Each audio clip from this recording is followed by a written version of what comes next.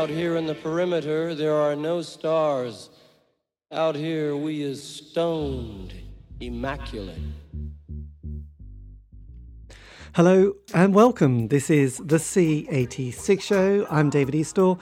As you know, we love a special guest, and this week it's going to be the turn of the country singer-songwriter all the way from Nashville. They is Laura Cantrell, who I spoke to very recently to find out more about life, love, poetry and everything else in between.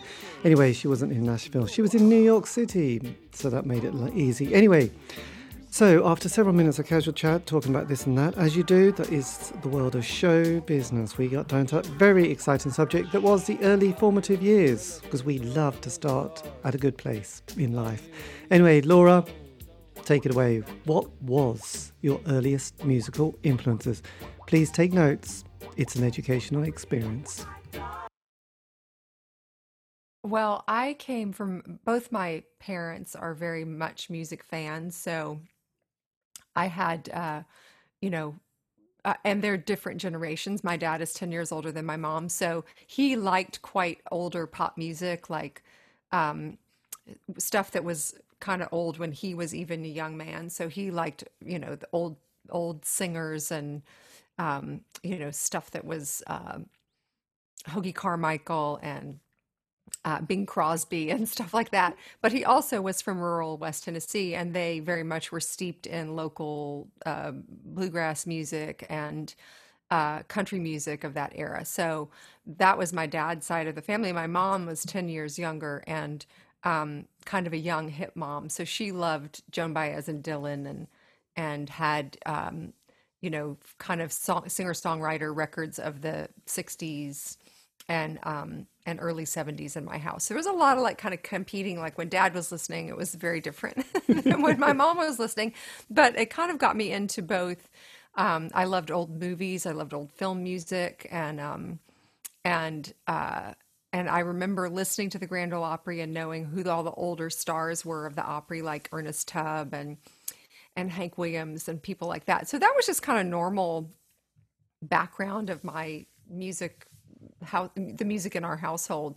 I think when I was in high school, I probably realized that I was a little bit more of a serious music fan because I would buy albums and look at the liner notes Yes. and and really didn't have. I mean, I was kind of a new wave kid. We liked whatever was coming around that was new, but definitely Elvis Costello and Nick Lowe. And when we found out, there were younger bands like REM, coming to play at the frats at Vanderbilt. That was happening when I was still in high school. So, we tried to be a little bit up on the local music scene in Nashville too. Yes. So it Yeah. was a little bit, I would say didn't think of myself as a particularly interested fan of country music in that time frame, but I was a music fan. And Yeah. then, when I left to go to college and I realized that not everybody grew up listening to Bill Monroe and Hank Williams and the older music, that was something that I was interested in going back and being more serious about learning about. Yes. Well, it's interesting because my dad was probably born just before the Second World War, and so was my mum because they had quite different experiences. My mum, because they were on the east coast of East Anglia, so my mum, their family were in something called service, so they would work for an aristocratic family. So when the war came, they all just went to Devon. They were like my grandparents were probably the gardener and the cook, and my mum was very small. My dad stayed, on this very small farm, and they had the American, because we grew up in a village which had a Second World War aerodrome, so the Americans, the friendly invasion they called it. So they would sort of just have to sort of have Americans that came and stayed in the farm. And then he was kind of into Elvis, but then as he got older, he was into country. But the country that I remember listening to when I was quite young, which slightly scarred me, it was things like Boxcar Willie and Jim Reeves and things like that, Right. which was a little bit, and it took a few more years, well, decades really, and then listened to other country that I thought, okay, because at first it was a bit like opera or something which was like really hard on the ears. Boxcar Willie, I can still remember that quite vividly, really, as a young. Yes. Well, and it's funny. I mean, there's some, I think if you, I mean, there's definitely some country music, when you listen to it, no matter who the artist is, some of it's just very sentimental, and um, you know, it doesn't. It can take a little while, I think, to hear the craft in the songwriting, and the start to distinguish between different artists and different voices, different types of country music. So I Yes. understand that. And there was another So one, talking of just slightly briefly, but there was another one which had that one about, it was called No Charge or No Change, where the person has handed his mum some bill and yes, she then comes back with all this stuff. And there was another one about this person playing cards in church and then was going to get sort of, I don't know, shot or court-martialed. And then he said, all these cards mean something quite about Jesus. right. God. I That's don't know. the soldier's deck of cards. Yes. It was a famous. It's actually probably from a famous old. It's actually probably English. It's from an old poem or something, and Right. it's popped up in country music in a few different eras. There was a World War II version. There was a Vietnam version called Vietnam Deck of Cards, and it's the same story where the soldier's playing with a deck of cards in church, and he looks to be quite blasphemous, and not recognizing the Lord's Day. And he's goes back and then tells how all the significance of the cards is about, Yes. remembering his Bible. And then So, he probably gets promoted to captain or something. Oh, that's very good. So look, then in the 80s, I suppose, because I missed punk because I was a bit too young for it. I had an older brother who was 7 years old, and he was really into prog rock, like Yes and Genesis and all those. And I thought that was quite interesting. But then it was the 80s, and it was discovering sort of John Peel in 1982, 83, and it was that kind of thing. And you'd get the weekly music paper called the NME, and sort of becoming obsessed with like all those bands like the Smiths and the June Brides and right. lots of indie stuff. But then anything that John played, from the Bundu Boys to early rap music, I thought, oh yeah, I must go and see Public Enemy because John Peel likes it. So obviously, not at all being brainwashed, am I? So then he started playing, a few little country moments, and that's got obviously jumping forward a few decades. But during the 80s, that must have been your sort of period or decade where had sort of, yeah, late teens and sort of Yeah. 20s, really, wasn't it? So what were your the 80s, which was a very strange period because we had Thatcher, who came in 79. Then obviously really quite major. You had Reagan. So what was your 80s like? Well, I, probably had very typical music tastes. I listened to the radio. We didn't have a John Peel figure, so you were really at the mercy of how good your local, radio was. Being in the South, also growing up in Tennessee, there was kind of like an overhang of Southern rock, even like kind of after the, Allman Brothers and all those other bands. Like I remember a girl in my school having a notebook, and she had every Southern rock band's name written on the notebook, and then all the little spin-offs of like, what the Leonard Skinner's offshoot bands. And I mean, it was like a crazy obsession. But that was very much like part, probably mostly because like if you had older siblings or whatever, they had gone to see these bands, and, you know, Freebird and everything, so Yes. that was kind of the dominant, what was kind of the dominant culture in Southern music. I think Southern radio on rock radio. So when stuff like, you know, when they started to play things like Blondie and um, the Cars, and again Elvis's first, um, US hit was a little later when MTV started like that. I was very much in the MTV generation. So we sort of soaked up everything that we could, whether it was even on like our local radio at that point or not. But it was a big deal, for instance, in Nashville when the Police first came to Yes, Nashville. absolutely. And when, again, I missed getting to see Elvis and Nick Lowe both. They both played this small club in Nashville. And I remember being mad at my pals who got to go. There's some complex thing where I couldn't get a ride or something, and so I missed a good show. But that was kind of being aware of like this sort kind of national, the dwindling, I guess, of like that old Southern rock stuff, and that there were these new things coming up, and then again REM, who were coming up from Athens, Georgia, to play at the frat houses in Nashville, and that stuff starting to be popular. It was like um,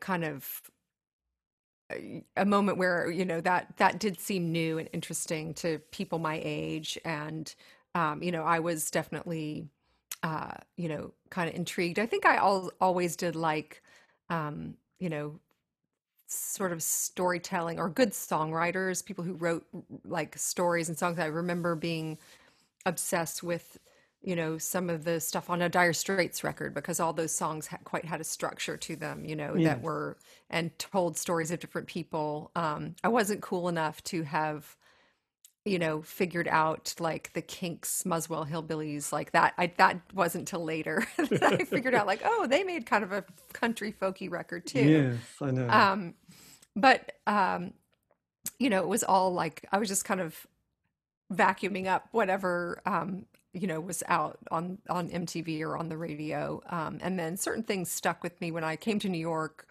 Um, I knew, I really loved Elvis and Nick Lowe, and I kind of gravitated towards friends that had, or towards people in that I would meet in college who had similar tastes. But also, I seemed to fall in with because I'd been sort of a, you know, um, music fan kid that we didn't have in Nashville. Like there weren't too many kids reading fanzines that I could tell in my Catholic high school. Yes. So, but there was a little teeny bit, a nascent indie scene that was, there was like one all ages club, and there were a couple of thrift stores downtown that were not just like the Salvation Army or big charity shops, but actually seemed to be kind of curated a little bit by these hipster girls who worked there who would, were wearing like beautifully kind of reimagined old clothes, and had cool music playing. And there was a one radio station at Vanderbilt, the university in Nashville, that played The Alarm and whatever, like bands that weren't American and were part of the new wave stuff from Yes. England. So That's interesting because I can, because obviously with us, and this is quite a sweeping statement really, but there was the kind of the indie scene, which was kind of left of center, and it was like the Smiths, and there was a movement called Red Wedge where they were trying to sort of get the kids to vote to get Thatcher out. So there was all those kind of angsty bands, because it was right, quite a political time because we had the Falkland crisis war, and then we right, had the miners' strike, and then there was a lot of unemployment at that stage. And then in the other side, there was the mainstream charts, which had that Trevor Horn production sound, which had Frankie Goes to Hollywood, and there was right, Tina Turner, that kind of like, wow, right, which dates really badly now, doesn't it? right, And then you had that hair metal from LA, didn't you? You had those guys with that amazing hair with just, Bon right, Jovi and all that. right. So it was kind of funny, it was very tribal. But then the other thing that happened in the 80s was that suddenly you had, because you mentioned Joan Baez and singer-songwriters, and there was, we all loved Joni Mitchell and Carole King's Tapestry. But then in the 80s, there was like suddenly Susan Vega came along, and then Michelle Schock, and then Tracy Chapman, and we had, Sinead O'Connor. So suddenly these kind of four kind of women sort of appeared, with guitars and sort of writing these kind of beatniky songs. And we all were very taken with them as well, because, they all fitted in. So did you start to sort of get inspired with some of those contemporaries that were happening? Well, I do think there was, it's interesting because there was a very kind of almost like a cyclical thing of the 80s referring back to the 60s in a way, and or in the United States we were probably less politically aware, even though there were plenty of people who were anti-Reagan. Most everybody's parents liked Reagan, so including mine. But there was when I found that when I went to college, and I was in New York, that I felt like there was this more consciousness. There'd been this great, there'd been riots on campus in the late 60s at Columbia and where I went to school. And so there was, you know, um, I kind of feel like there was a political awareness. And some of that also happened in music. For me personally, what I watched around me was this resurgence of like, um, of stuff from the 60s, like The Dead and, Grateful Dead started to go on tour when I was in college for the first time in many years. So there was like this sweep of like almost kind of a second wave psychedelia that was happening. But it was with all the bands that, had done it the first time around, or at least with Yes. the Deadheads. So like there was a prominent Deadhead culture and a lot of kids dropping acid and taking ecstasy and stuff in that. So I would say it made me a little, I felt a little cynical about that. I thought it was a little bit lame to be all like, enlightened college kid of the 80s, but like listening to the Dead, just Yes. seemed a little bit like a consumerist at that point. And I also had, again, I was sort of exploring my own interest in country music and how serious that would be. So to hear what I started hearing myself was strains of things that had been kind of country music that would pop up in this stuff. And, like, um, the Dead covering Merle Haggard, or uh, I guess I don't have a better example than that top of mind right now, but it just kind of drove me away from that into just pursuing and really getting immersed in the sort of what I thought of as the source material of all Yes. that stuff. And I so while I certainly, Suzanne Vega was had gone to Barnard and had her presence was felt very much around the campus, and that type of singer-songwriter stuff was very celebrated. It sort of was like in a little parallel to what I was really starting to dive into in terms of my own interest. Um, so, I was aware of it, but kind of not paying as close attention to that as I was, um, you know, like I remember there was one Michelle Shocked record where she's, it's actually kind of, it's a less political record, and she's very, um, it's an acoustic record and it has kind of folky songs on it. And I remember somebody being really into that record. And Well, I remember um, her first one. It was recorded, I think, around a campfire. I think it was probably something like right, campfire sessions, and you can hear like crickets and you can vaguely hear vehicles. And I think someone recorded it. And this is kind of, I might be completely wrong here, but the person went, "Oh, listen to this." And they started cooking vinyl records. That might be completely wrong. But it was that kind of story from only 35 years ago that I can remember. That was like, and hearing it, and there was this track called 5 a.m. in Amsterdam, and it was just very like, oh, this is quite extraordinary. Because again, you had that whole production sound, and then you had this album by Michelle Schott. And then her next album was Short, Sharp, Shocked. And then she did one called Captain Swing, which I didn't like at all. So that was the end of that one. But those first couple of albums, it was kind of exciting because it was so different. I think that was the thing about it, but it was a very folk acoustic kind of collection, because I right, think right. literally It definitely harkened to that stuff. And yeah. also just the power of one person, one voice, one guitar, all of that stuff. But then, interestingly enough, got this. I'm glad I've prepared this so well. But then there was the other artist that we all fell in love with, was Nancy Griffith, kind of during that period. And I went to see her live, and friends were obsessed with Once in a Blue Moon, and something about a diner and Woolworths and stuff like that. And so Right, she right. she became this kind of absolutely darling. And she went from, I can't remember what label, but she went to MCA Records, and suddenly you couldn't move, and members of U2 wanted a guest with her, and it was all kind of very exciting, wasn't it? So did that come onto your radar at all? Well, it did. And there was certainly, when I was kind of at this point that you're describing, I was in college and working at a radio station on campus. And I had sort of, you could trace like the influence and the success of like Emmylou Harris, who, if you were looking for like indie cred, well, she had it in spades for being like the Graham Parsons, Yes.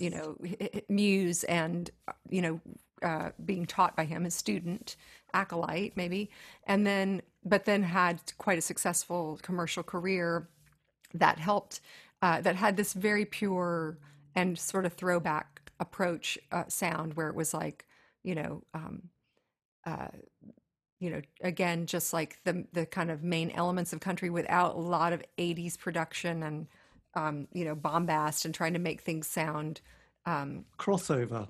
yeah, to crossover, right. She didn't care. She didn't need to. I mean, she managed to be a successful commercial Yes. country artist with staying true to kind of a artistic vision that was holding up the sort of, um, an older sensibility of country music, and just reimagining it by doing it in as a young woman, who was doing Louvin Brothers songs, and even old rock and roll stuff that she threw in. Like it would go through this filter where it would become just the Emmylou Harris sound. And I think, of course, she also was such a celebrator of songwriters, and naturally kind of fell in with the group of writers like from Austin, like Nancy Griffith and Rodney Crowell and Guy Clark and all of those folks. So, that was, I was aware there was sort of like almost within the greater audience of country music or even just popular music, there was a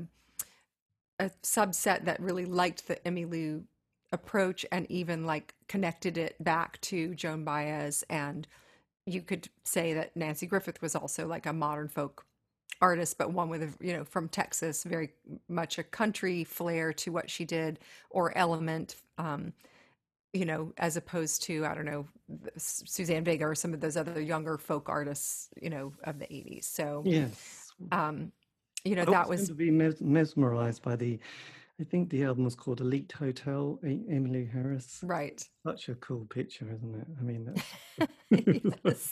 I mean, Well, with the crazy long, she's just hair sitting and there, everything. just looking very Yeah. bohemian and sort of Yeah. everything you wanted. I have to confess, there are times though you want to like an artist or band, and every time you play it, every 5 years, you still don't quite get it. It happens with the Incredible String Band and Trout Mask Replica by Captain Beefheart, because you just want and you want to love Pet Sounds by the Beach Boys, and you think, I still don't quite get it.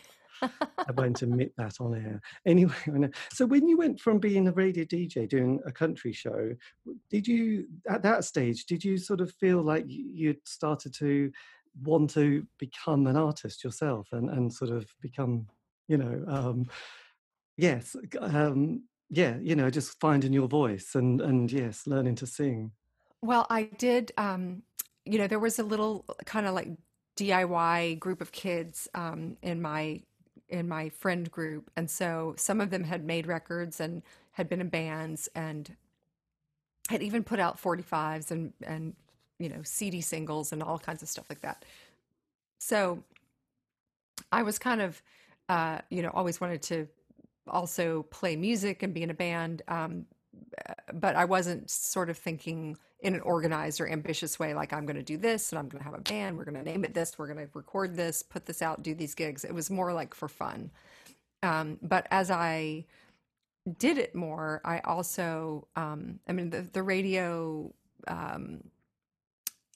being able to be on the radio, I think allowed me to develop a kind of point of view and a voice about and sort of my own taste, really. And then once that had happened, I realized if I were going to play and perform music, that I would kind of want it to be sort of sent through some of the same filter of my taste of what I had done on the radio. So they were related. But I was very much an amateur musician. I had to learn to play guitar. I had played piano in school and had been in chorus, but I'd never performed by myself or, had to, an idea of like, what would a show be? What is a set of music when you're playing it? If you have a set you're going to play and people are going to come watch you, what are you going to do? What do you say in between songs? I had none of that sort of skill set. So I had to kind of develop that. But, which kind of just organically I did as I, played in a few different little bands in college. I think though once I was in a couple of little, non-professional bands, I was realizing more that I was really interested in songwriting and I wanted to try my hand at that. It was pretty intimidating. You get something like the Lucinda Williams record that comes out on Rough Trade in the Oh late God, 80s. yes. And it's like, it's like this revelatory thing, that's just like this thing of beauty. And then you realize like, wow, I'm very far away from being able to do anything like that. But it was inspiring, Yes. to listen to that kind of writing that was so poetic, but also that the songs were really like solid, catchy. They're songs. They're not short stories or poems. They're actually really well written Yeah, it was songs. interesting So, because when that album came out, I suppose it was on Rough Trade, so it sort of gave it a bit of a like, I don't know, some sort of notice, didn't it? Say, oh, you know, because Rough Trade had got the Smiths at one stage. No, they had the Smiths, and I remember going to see that live concert in London, and that was when she had Passionate Kisses. But there was several right. really delicate ballads on that album, which were just stunning. And I have to say, it's always been. And also the cover was brilliant. But I also remember there was another artist called Victoria Williams who brought Oh, out an yes. album, Yeah. which might have been around that time or might have been later. And then Margaret Mary O'Hara, who was on Right. Virgin Record with Miss America. We thought, great, I've discovered a new artist. This is great. And that was it. I was like, where did she go? That was kind of Mhm. weird, wasn't it? So there was quite an interesting time. So did you start doing like open mic sessions and sort of getting up and with a guitar and singing a couple of songs and then quickly sitting down and oh my God, that's a bit scary. I was actually, when I kind of learned the lay of the land of the sort of local bar scene in New York, where, now I'm not a student, I'm living in New York City, I'm a young person paying rent and trying to figure out how to you know, have regular gigs. There was a lot of live music in New York. Of course, goes without saying, there's always a lot of live music. But at that time, there were so many, restaurants you would go to, and they would have a band play 2 or 3 sets a night.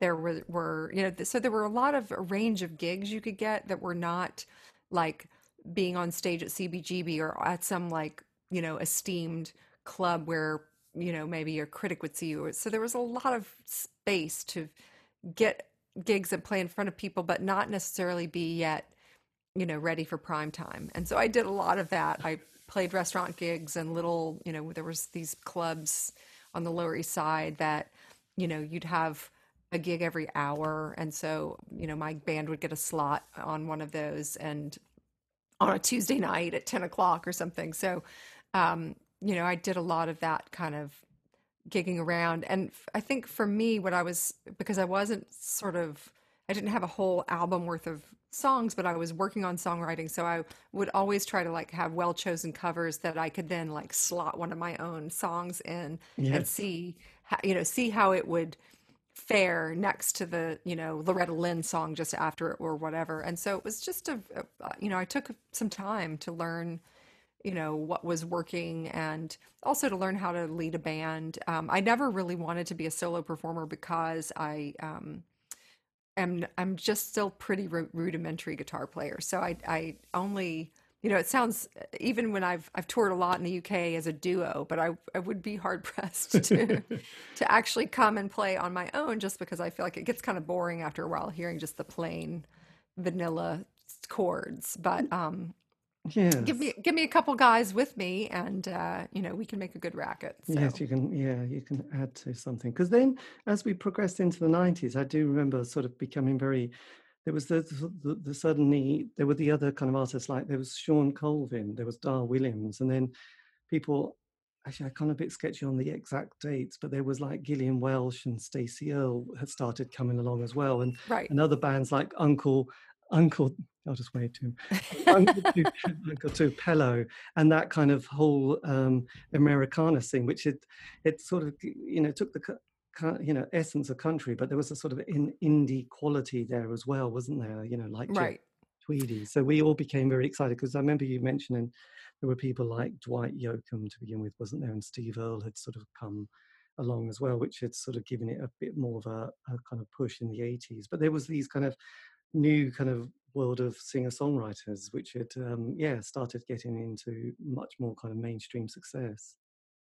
Well, it's interesting to see, like, you know, I think after, Steve Earle and Nancy Griffith, as you mentioned both of them, they both in the 80s were on major labels out of Nashville, and they were recognized by the talent, you know, A&R people of Nashville, that they were very talented, but they ultimately didn't really, have like country radio kind of success. They built careers on that other audience that likes country music, but maybe doesn't like everything that Nashville puts out. And so there was a sort of recognition as you moved into the 90s that, there were going to be artists like that would, when they developed the label in Nashville for a while called Lost Highway, that had a bunch of folks on it, including Lucinda Williams, and I think Ryan Adams was on it and folks like that.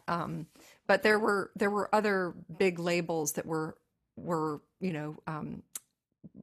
basically not Nashville labels, but putting out artists that would tuck into that category musically, but Yes. they weren't ever going to try to sell them to country radio. So, somebody maybe like Shelby Lynn, who had tried her hand in Nashville and then obviously, became successful after quitting and trying to be a country artist. And you mentioned Gillian Welch and, of course, the the Oh Brother soundtrack, things like that were so successful, but without the help or hindrance of, trying to be a commercial country thing out of Yes, I suppose contemporary I suppose it Nashville. was Shania Twain who sort of knocked it into a sort of mega stardom, didn't she? Really, Right, that was kind of God knows what year that was, but it was everywhere, wasn't it? Around the same time that Cher had that bombastic hit as well. I right. do. Well, Shania Twain, and of course Garth Brooks had all the crazy, you know, dominated the sales in the 90s, early 2000s. So yes, it's, turned country music into a much bigger business. So they took a lot fewer risks eventually because they were trying to aim for like, what's going to be the next multi-platinum selling thing? yeah, I Well, heard. then you quit having baby artists like, Kelly Willis, who certainly was a Nashville artist for a little while, but the system didn't know how to deal with both kinds of things. So for me, I always just, as somebody who thought I might eventually make a record, I didn't have any idea where I might fit in all of that. I definitely felt like I was more of an indie artist, just in terms of, I wasn't assuming that I would sell a lot of records or, and when you have that kind of attitude, right away when you meet people who are in the business, they're not very impressed with somebody who's not sure how many records they're going to sell. So, I just feel like I didn't even try to think about that much. It was definitely a goal of mine to make an album. For me, that goal was really more about like having, um, enough good songs of my own and well chosen covers by other people. And I had been doing radio for long enough that I did know some other great writers who I really admired, like Amy Allison, who wrote The Whiskey Makes You Sweeter and was a New York based writer, the daughter of Mose Allison, or Amy Rigby, who is still quite active and tours a lot when we can tour. She's usually out there. And had a great indie record on Koch Records, The Diary of a Mod Housewife, which I took, a song from that and recorded it on my second album. So I knew where to find good songs that would fit with my own, Yes, and to try to, but that wouldn't seem like just me covering Tammy Wynette or Loretta Lynn. Like they could seem like classic songs, but were from less recognizable sources. So that I think helped me also, come up with something that felt original, even if all the songs weren't written by me. because yeah. So bring us up to Not the Trembling Kind, which was kind of the one that we all suddenly went, oh, this is very exciting. So did you start recording that in 1999? Was that the kind of beginning of putting that collection out? Yeah, I had worked with John Flansburgh from They Might Be Giants and done a little EP called the Hello Recordings. 'Cause that was a label he had just as side project of his, and there were a few original tunes of mine on that. And then that was probably in like '96 or '97, and I just, probably I had a band at that time and we were working on the songs and starting to play out the songs that would be on Trembling Kind. And I just, I recorded it with a friend who was in my band at the time, Jay Sherman Godfrey. And we were home recording and using local studios. So it was very much I'm sorry, I'm a little distracted because you're getting a good dose of New York City, like a car alarm is going off. Pardon me. But so, we were all people who had jobs and did other things to pay the rent. So it was a little bit of a slow process, but that allowed it to, like, we finished the first four songs and we thought they sounded great and we were really happy with them. And then Jay was going on vacation, and he and his wife came up to Scotland for some reason that I don't remember who they were visiting, but they'd been in touch with Francis McDonald from Shoeshine Records and, all, of course, from Teenage Fan Club. And they just made a date to have a beer with him. Like, they didn't even know him. They'd been mutual friends had connected them. And so while they were talking, Jay was like, "Oh, I've been working with this female singer-songwriter, and I have a few songs. I'll leave them with you if you want to hear them." So, he did that before, we only had those four songs recorded, and Francis really loved them, and I think could see that there was something going on with kind of a rise of Americana in the UK.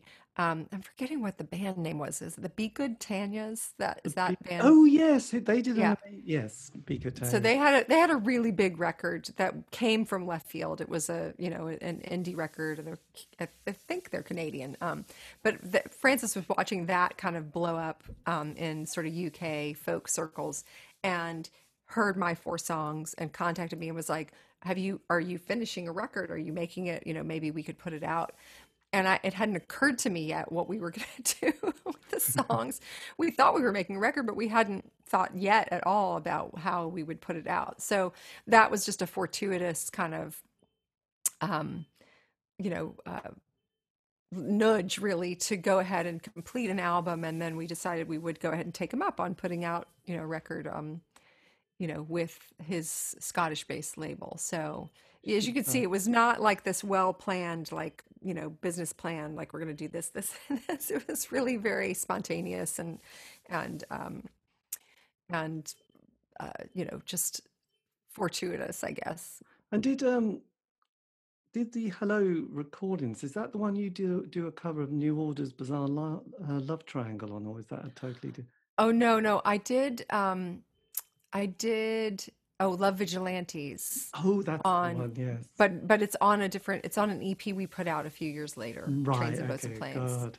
So then how did it then, so yes, the Be Good Tanyas, they did it, yeah, they suddenly, I think in a way, I don't know if everyone's like this, but I think in Britain, the UK, we just get very excited about everything, don't we? So, at that stage, and I think we also, there was the kind of gatekeepers. That's something that I sort of really remember, especially from that 80s period and probably the 90s as well. We had the music papers and we had John Peel. So in a way, you're just going to go to these places just like, with little begging bowls. Saying, what have you got today for us? Is there a reggae song, or is there Right. a sort of an interesting rock song, or is there a thrash metal song, and there's a country song that's very good. Thank you, John. And it was kind of Right. quite not easy, but you kind of knew where to go. So they were so brilliant. I suppose you would call them the influencers, like you do on Instagram, Right. but with a bit more sort of substance. Well, it certainly was a surprise to me. I of course knew about John Peel and the Peel Sessions. We had a whole section of Peel Sessions records at WFMU in the record library, but it was really, I hadn't ever really thought practically about how different the BBC system would be from like the commercial system in the United States, and also how that would mean that you'd have like one person with a national show could really influence the whole country's sort of indie music scene. Like, it didn't work that way here. So you would have, pockets of programs that were influential, but not one program where, if you were really interested in music, everybody would sort of pay attention to what it did.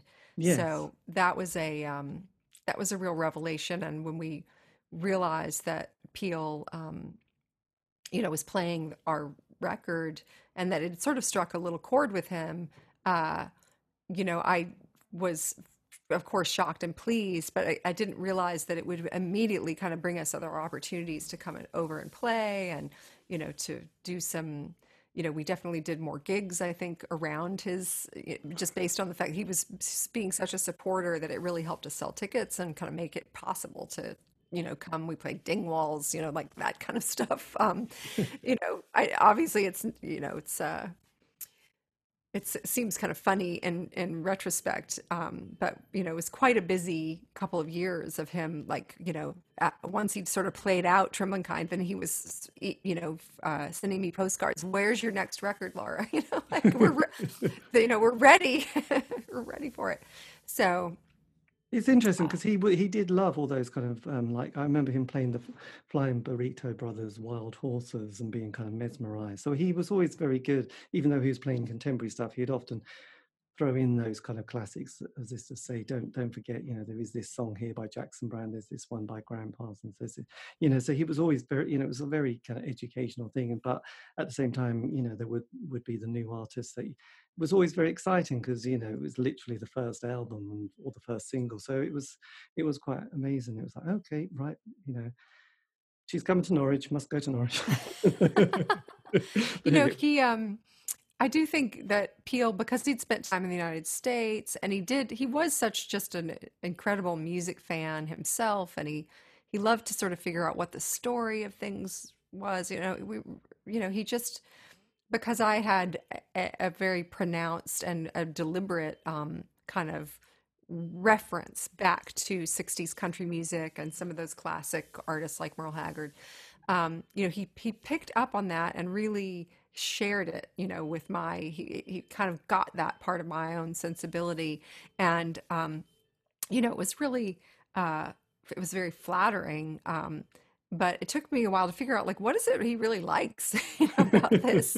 And then I was like, oh, it's because he's got his own experience. He was in the States in the 60s when Merle Haggard and Buck Owens were everything on the radio. And so to refer back to that is like bringing this little personal experience back into, how he's hearing this music. So it was sort of a kind of lucky for me, I think, in a way that he picked up on those things. But he certainly was very generous in sharing my music. Yes, absolutely. And did you, I mean, because having done this show for a long time, most people, it's like you're not prepared for anything to really happen because mostly it doesn't. But then suddenly you think, oh my God, this one's taken off, and so most bands have, bizarrely seem to have this 5-year period, especially the indie bands, they get together.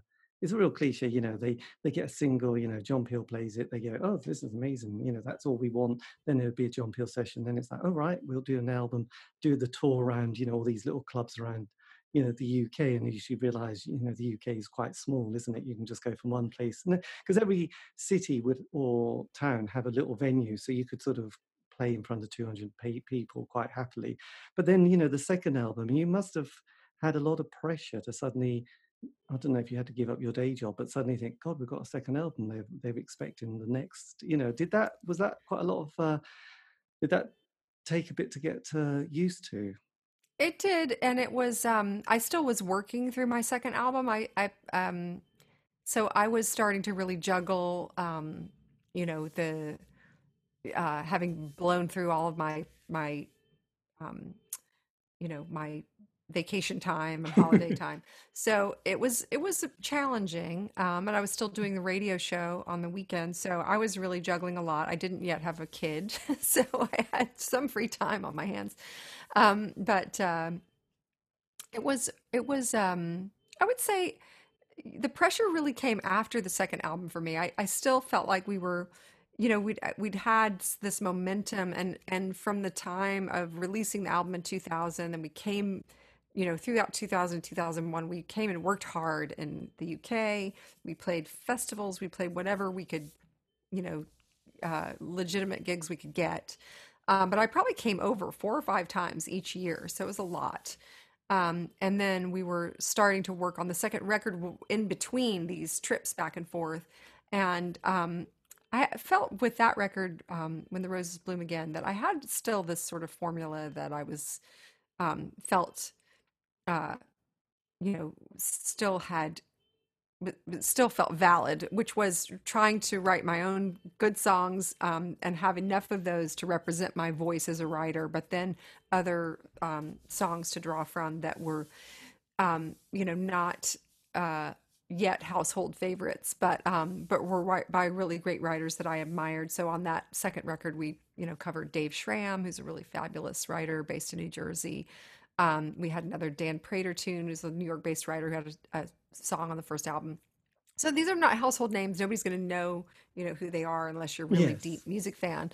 But they still, so it allowed me to sort of like continue to shape this thing that had, we didn't change the sound too much. We maybe went to a studio for an extra day and tried to do a little less at home, so we'd have better mics and better, you know, some better sound quality, but otherwise we kept pretty much the same group of players. We didn't add like tons. There wasn't a budget to Yes. like go all of a sudden like, oh, now we're gonna, have Van Dyke Parks do string section. Like that's not Brian gonna happen. Eno come in and do Yeah. Tony Visconti. So it still had that very, kind of organic Yes. feeling.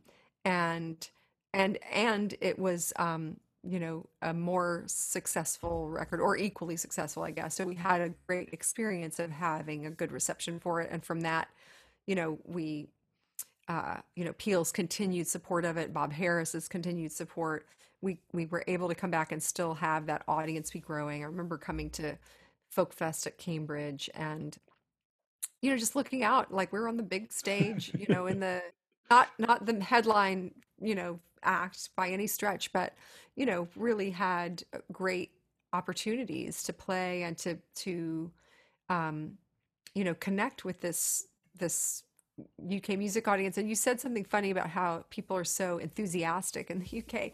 It really was true. I had been playing clubs in New York where you can barely get people to, shut up while you're playing. So to come play where people would listen and I think there was something that I hadn't counted on, where there is sort of I think, natural understanding in the UK of the connection between British folk music and American folk and country music. So Yes. that sort of that kind of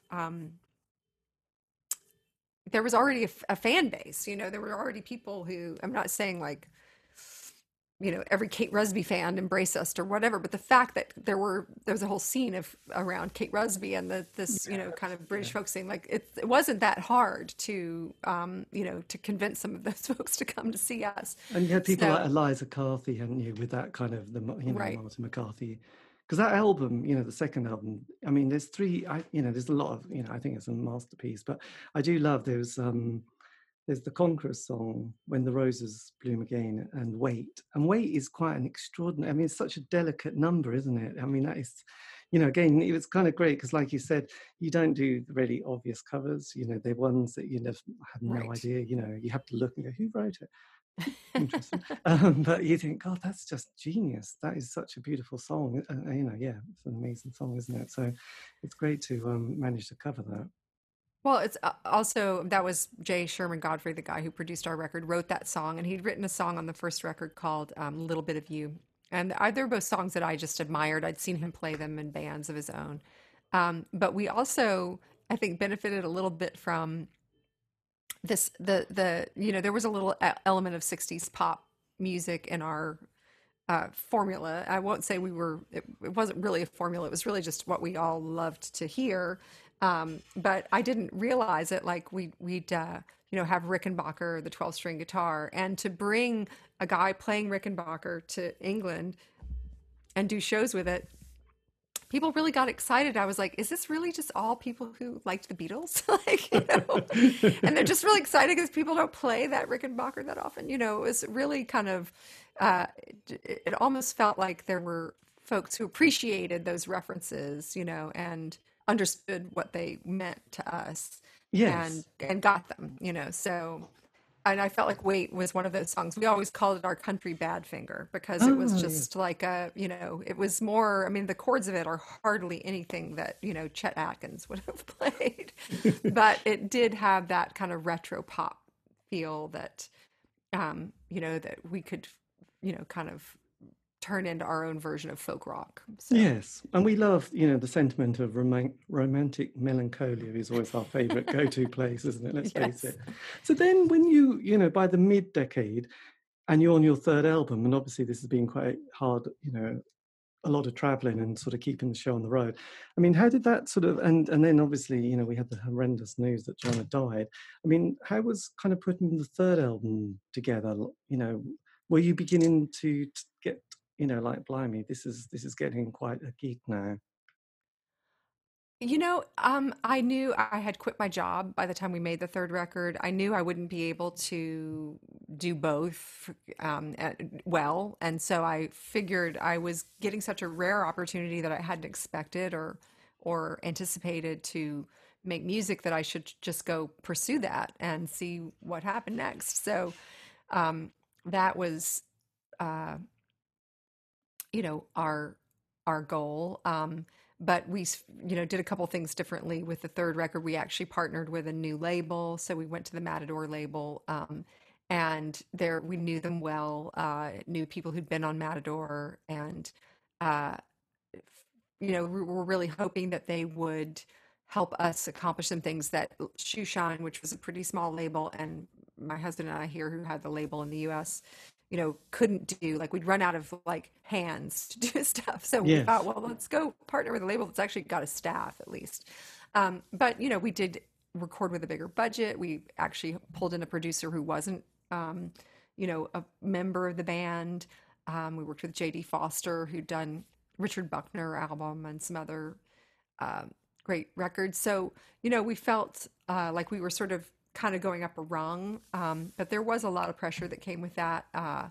I think I felt, though I'm now really love the way the record sounds, like some of expanding the sonic palette a little bit was um, felt risky to me. I wasn't sure I liked it. You know, that's probably actually really a natural response to have when you change stuff up like that. But in the moment, it felt like, wow, what if we're all making a bunch of mistakes and this is going to, you know, sound too poppy and polished? There was more pressure actually in the US to try to get on what they call here radio, which is the adult album contemporary radio, which Right. ironically now plays tons of you know, you can hear the Smiths and New Order on AAA radio. I think just because they figured out that their demographic grew up listening to that music, so they and there's way more dance music and stuff than there used to be.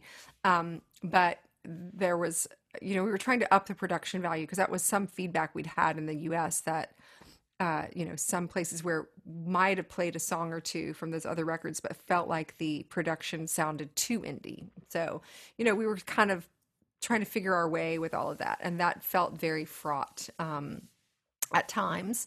But you know, you know, now I'm like, well, they sound all great. You know, you know, it's not like went and did something that was so dramatically um, different. But you know, in the moment, the progression felt sort of a little bit unfamiliar. And then there were more pressure to, you know, once you're on a label, they really do have sales targets and things that you're trying to hit. And I think pretty much by the day that we rehearsed the records, I mean, we released them, they'd already missed all of the targets, like whatever the, you know, orders from uh, different record stores. We did encounter, this was 2005, there was a big cliff drop off of sales right around this time, just generally. So, you know, we found that it was harder to get in like the chain stores in the US, like the Borders and, you know, Best Buy, like those places, you Yes. know, had higher targets than we could hit. So it was, those businessy things were frustrating, but you know, when I think back on it, it's, you know, we were just trying to see what we could accomplish, and some of that stuff proved challenging, but, um, you know, there's still, uh, you know, was a lot. We did accomplish a lot. So, Yes. Well, it's a, you know, I still think it's a masterpiece, and it's a kind of, and obviously it's a very emotional song that is kind of always hard to hear, listen to. Obviously, that's the one that you wrote for John. So, when you sat down to think about writing the song for him, you know, because that must be such a, how do you manage to sort of convey all that emotion into a song? How did you go about doing it? well, you know, John he's such a unique character, but also felt like I'd been already very lucky in my life to meet some other people who were similarly passionate to me about radio and about um, very just uniquely able to express themselves in via the medium of radio. There was a very old uh, DJ guy from LA who I had become friendly with before I met John, um, who was in his 80s, and he'd also passed away. So I kind of had John's story and the the thoughts about this other guy. He was such a just and they shared this just intense passion and for what they had been able to do, you know, with radio careers. And I don't actually think of John Peel as a careerist. I think he really just was being himself, Yes. and it managed to suit the BBC to have he used that platform and so beautifully for so many years. And I did get the experience one time, and I realize I'm rambling now, but I had, before I quit my job, I'd come over to do some shows, and I was having internet problems. I was supposed to also finish some work for my corporate job. So I had to go to one of those, like, what were those places that were like Easy Orange or something? It was like the internet place with it was like the same as your cell phone. I forget what they were called because I had an orange phone, and then Orange they had Monday. those. They used to see those adverts in the cinema, wasn't it? There was Yeah. So anyway, it was a big giant room full of people on computers. So I had to go in London, and I stayed in this one like until after midnight one night, and I realized as I was working away that the uh, they had the radio on, and it was on Radio One, and it was Peel's show. And I realized while I was sitting there that it was mostly college kids around me, and they almost all were listening to it. And it was this amazing, kind of feeling like, oh, this is the way people actually hear this program in the UK. Like it's, kids working at night or listening at night. Maybe you've done your homework or you're finishing something, whatever. You're kind of, but it's like this accompaniment, you know, and or almost like your favorite uncle or something is like there, this kind of warm presence that is, getting you through these hours when otherwise they're sort of dull and you're just working and yes. doing what you have to do. And so it was so delightful to get to hear that. And I just felt like, I just wanted to somehow, uh, you know, kind of appreciate John and his ability to communicate with people that way. And so there's that line in the song about being on the wavelength the heart can tune. That kind of he was really uniquely able to be that communicator, that person who could keep you comfort. Even if you didn't know him. So it was, that's a rare thing. Yes, well, absolutely. It's and he had the little links between songs were always nice. I mean, he often just sort of said what the record was, what label, or who the musicians were, but then he'd sort of put in a little bit about his family, just enough, but not too much, and it was always good. But it was, I just kind of realized when I listened to that song and on the album, it's like you do capture it beautifully, and at the same time, I just think, God, I couldn't imagine how one does it really when there's so much, it's like you're sometimes too close to something to be able to know how to edit it, and you don't want it to be just like a diary entry. Songs that become diary entries are never that great either, are they? You have to do some craft, I suppose. Yeah, I mean, I was a sort of taking a stab at it, but I felt like I also had that, some of the details, like the other lyrics about spending an hour in the waiting room, and all, those came from my other friend who I was remembering also, and so it made it, not just about like one experience, but kind of having known these extraordinary characters who, had shared that ability to connect with people. So Yes. So did you, after that experience, I mean, did things become more difficult? Because obviously you said you'd given up your day job and then sort of doing this full time, but it sounded like things were getting kind of harder because of the kind of being on a major label or bigger label, and at the same time, knowing you had to start to have a bit more pressure from the industry to sort of hit things. How did that sort of feel after you'd gone through that process? Well, we just realized like, we had some things go really well. We had some things go awry. Had a tour planned to the UK that got canceled. There were some bombings, that subway bombing and strife that year, and Oh, in yes. 2005. So some things then got delayed. And meanwhile, privately, my husband and I are trying to have a kid, and I'm sort of realizing like I'm running the clock here a little bit because I was in my mid 30s, and so there was just sort of like a lot of time pressure sort of stacking up. But uh, so the reality of like now that I don't pay my rent with a corporate job, of having it didn't all add up to sort of being an equal sort of seamless transition from one way of doing things to another. Um, so I you know had to kind of figure out what that meant or how that would work.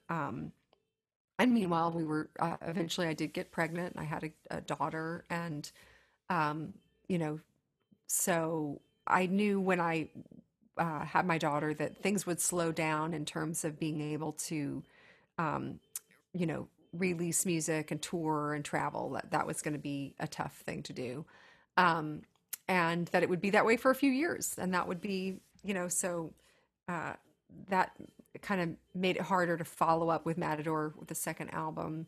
Um, and so we parted ways with that label. But, I still, I mean, maybe I'm just an odd duck, but, uh, I still feel like what I'm really after is trying to improve as a songwriter, and continue to um, write things that feel good to me to write, and express things that are important to say, and that's just my, in that, when I look at it through that lens of just, working on those things, then that's really kind of all that matters. The other stuff about, you know um if something's like, how are we going to sell it?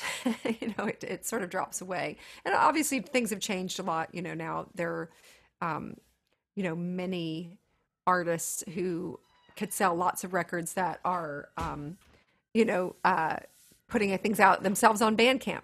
Just the means of accessing the music kind of keep changing, and that's okay to sort of live Yes. through it. So So because you've had two albums, one which was kind of a collection of Kitty Wells, and then the latest one, which was about 5 years ago, No Way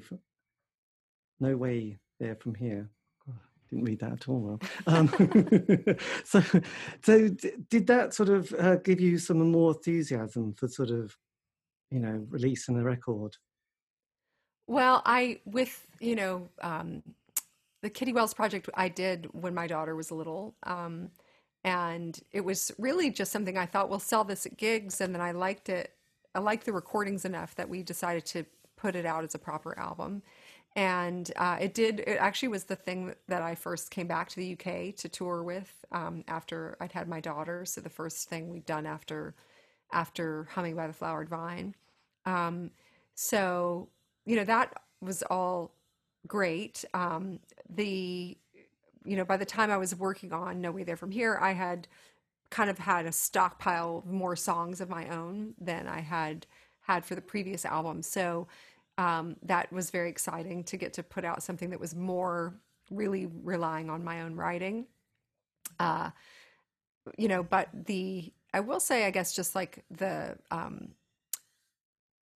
it's maybe just in my makeup, like I take my time doing things. So, some people would, I mean, I think the No Way There From Here record came out 7 years ago, I think. So, it's, and then we did the live at the BBC record, came back and did that project. That was probably the last main touring that I've done in the UK. So, um, it's I'm probably not really answering a question right now so much as just saying that I feel like I'm still kind of honing on my mission of like getting my songs out there Yes. and and doing them around, what my life is now. Now my daughter is in high school and is at a high school for the arts here in New York. Like every age, there's never one good age where you're like, oh, you can leave them for a while.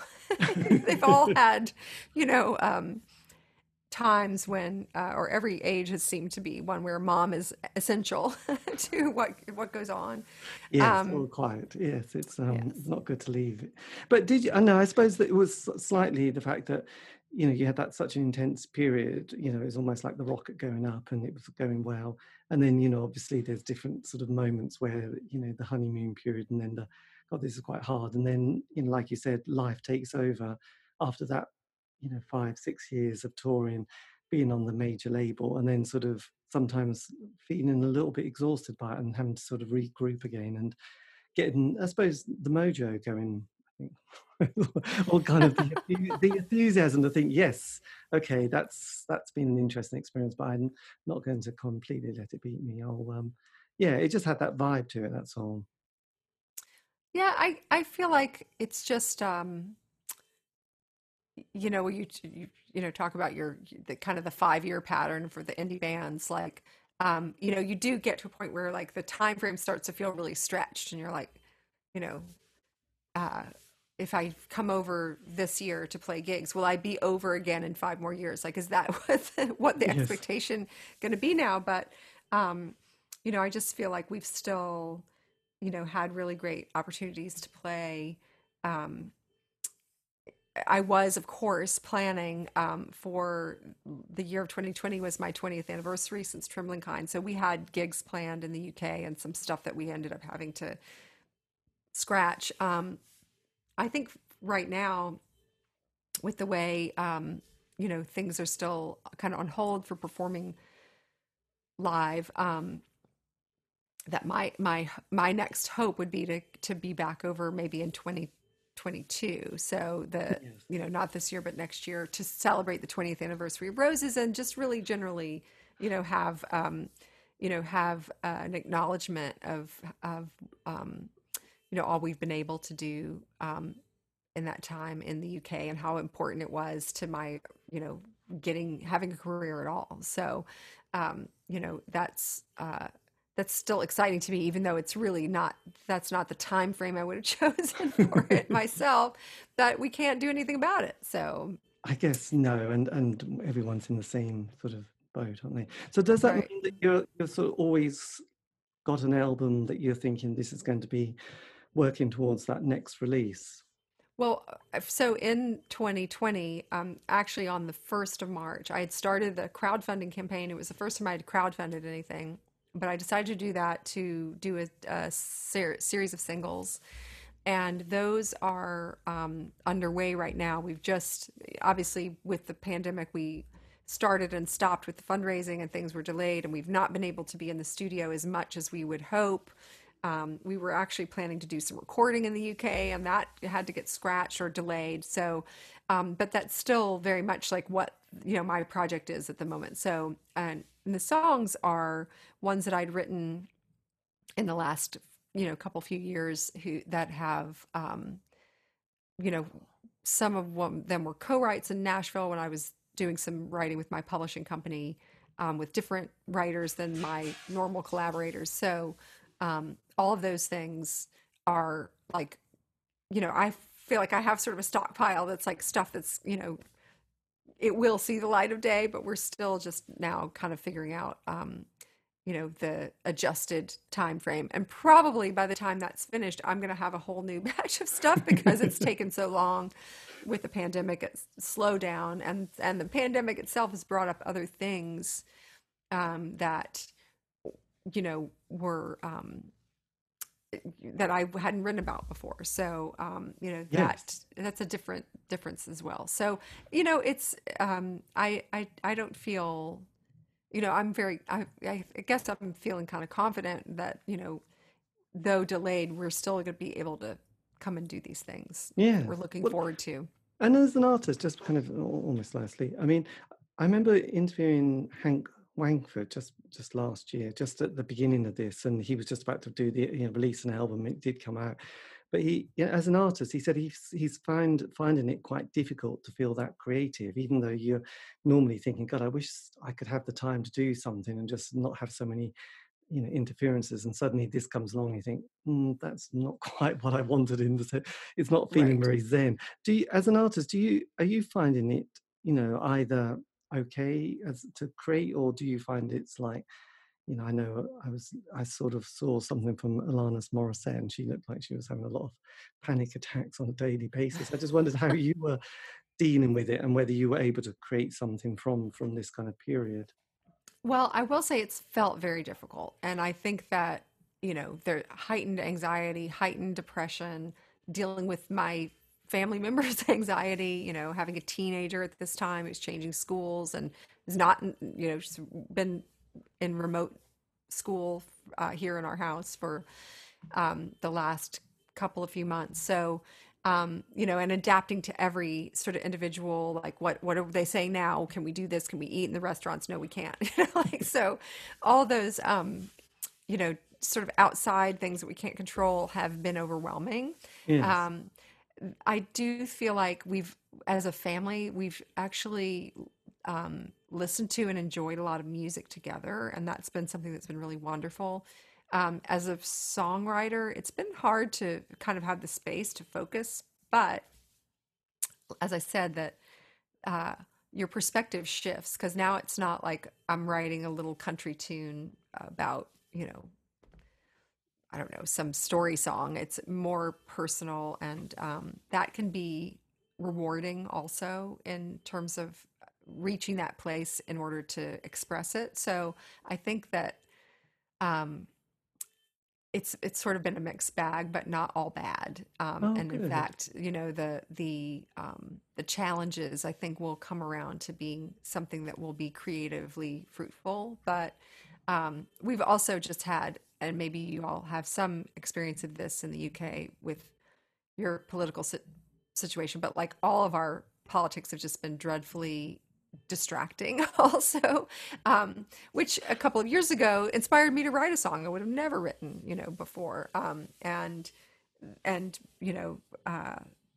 again, I felt like that was an important thing to be able to experience. But we're also really looking forward to getting a little bit of our sort of attention spans back. Yes, I So know. Not that hitting refresh on your newsfeed. right. Oh goodness, yeah, the doom scrolling's got to go. It's not very uh, kind to songwriters. But have to say also, I've seen many peers struggling with this stuff also, and having good days with it and bad. So I think it's very natural, and I think it's as understandable as any other person just reacting to what we've all had to go through. Yes, and so this last thing, if you were able to sort of tell your 18 or 16 or 18-year-old self, just a little bit of advice, or a little bit of a like, oh yes, I just watch out for that, or focus on this. I just wondered what you would have liked to have just mentioned or whispered to them, even if they might have ignored you. You'd have thought, actually, I've learnt some wisdom in this world. I'll just tell you what it is, matey. Yes, I just wondered if there was something that you thought, yeah, I wished I'd known that when I was 18.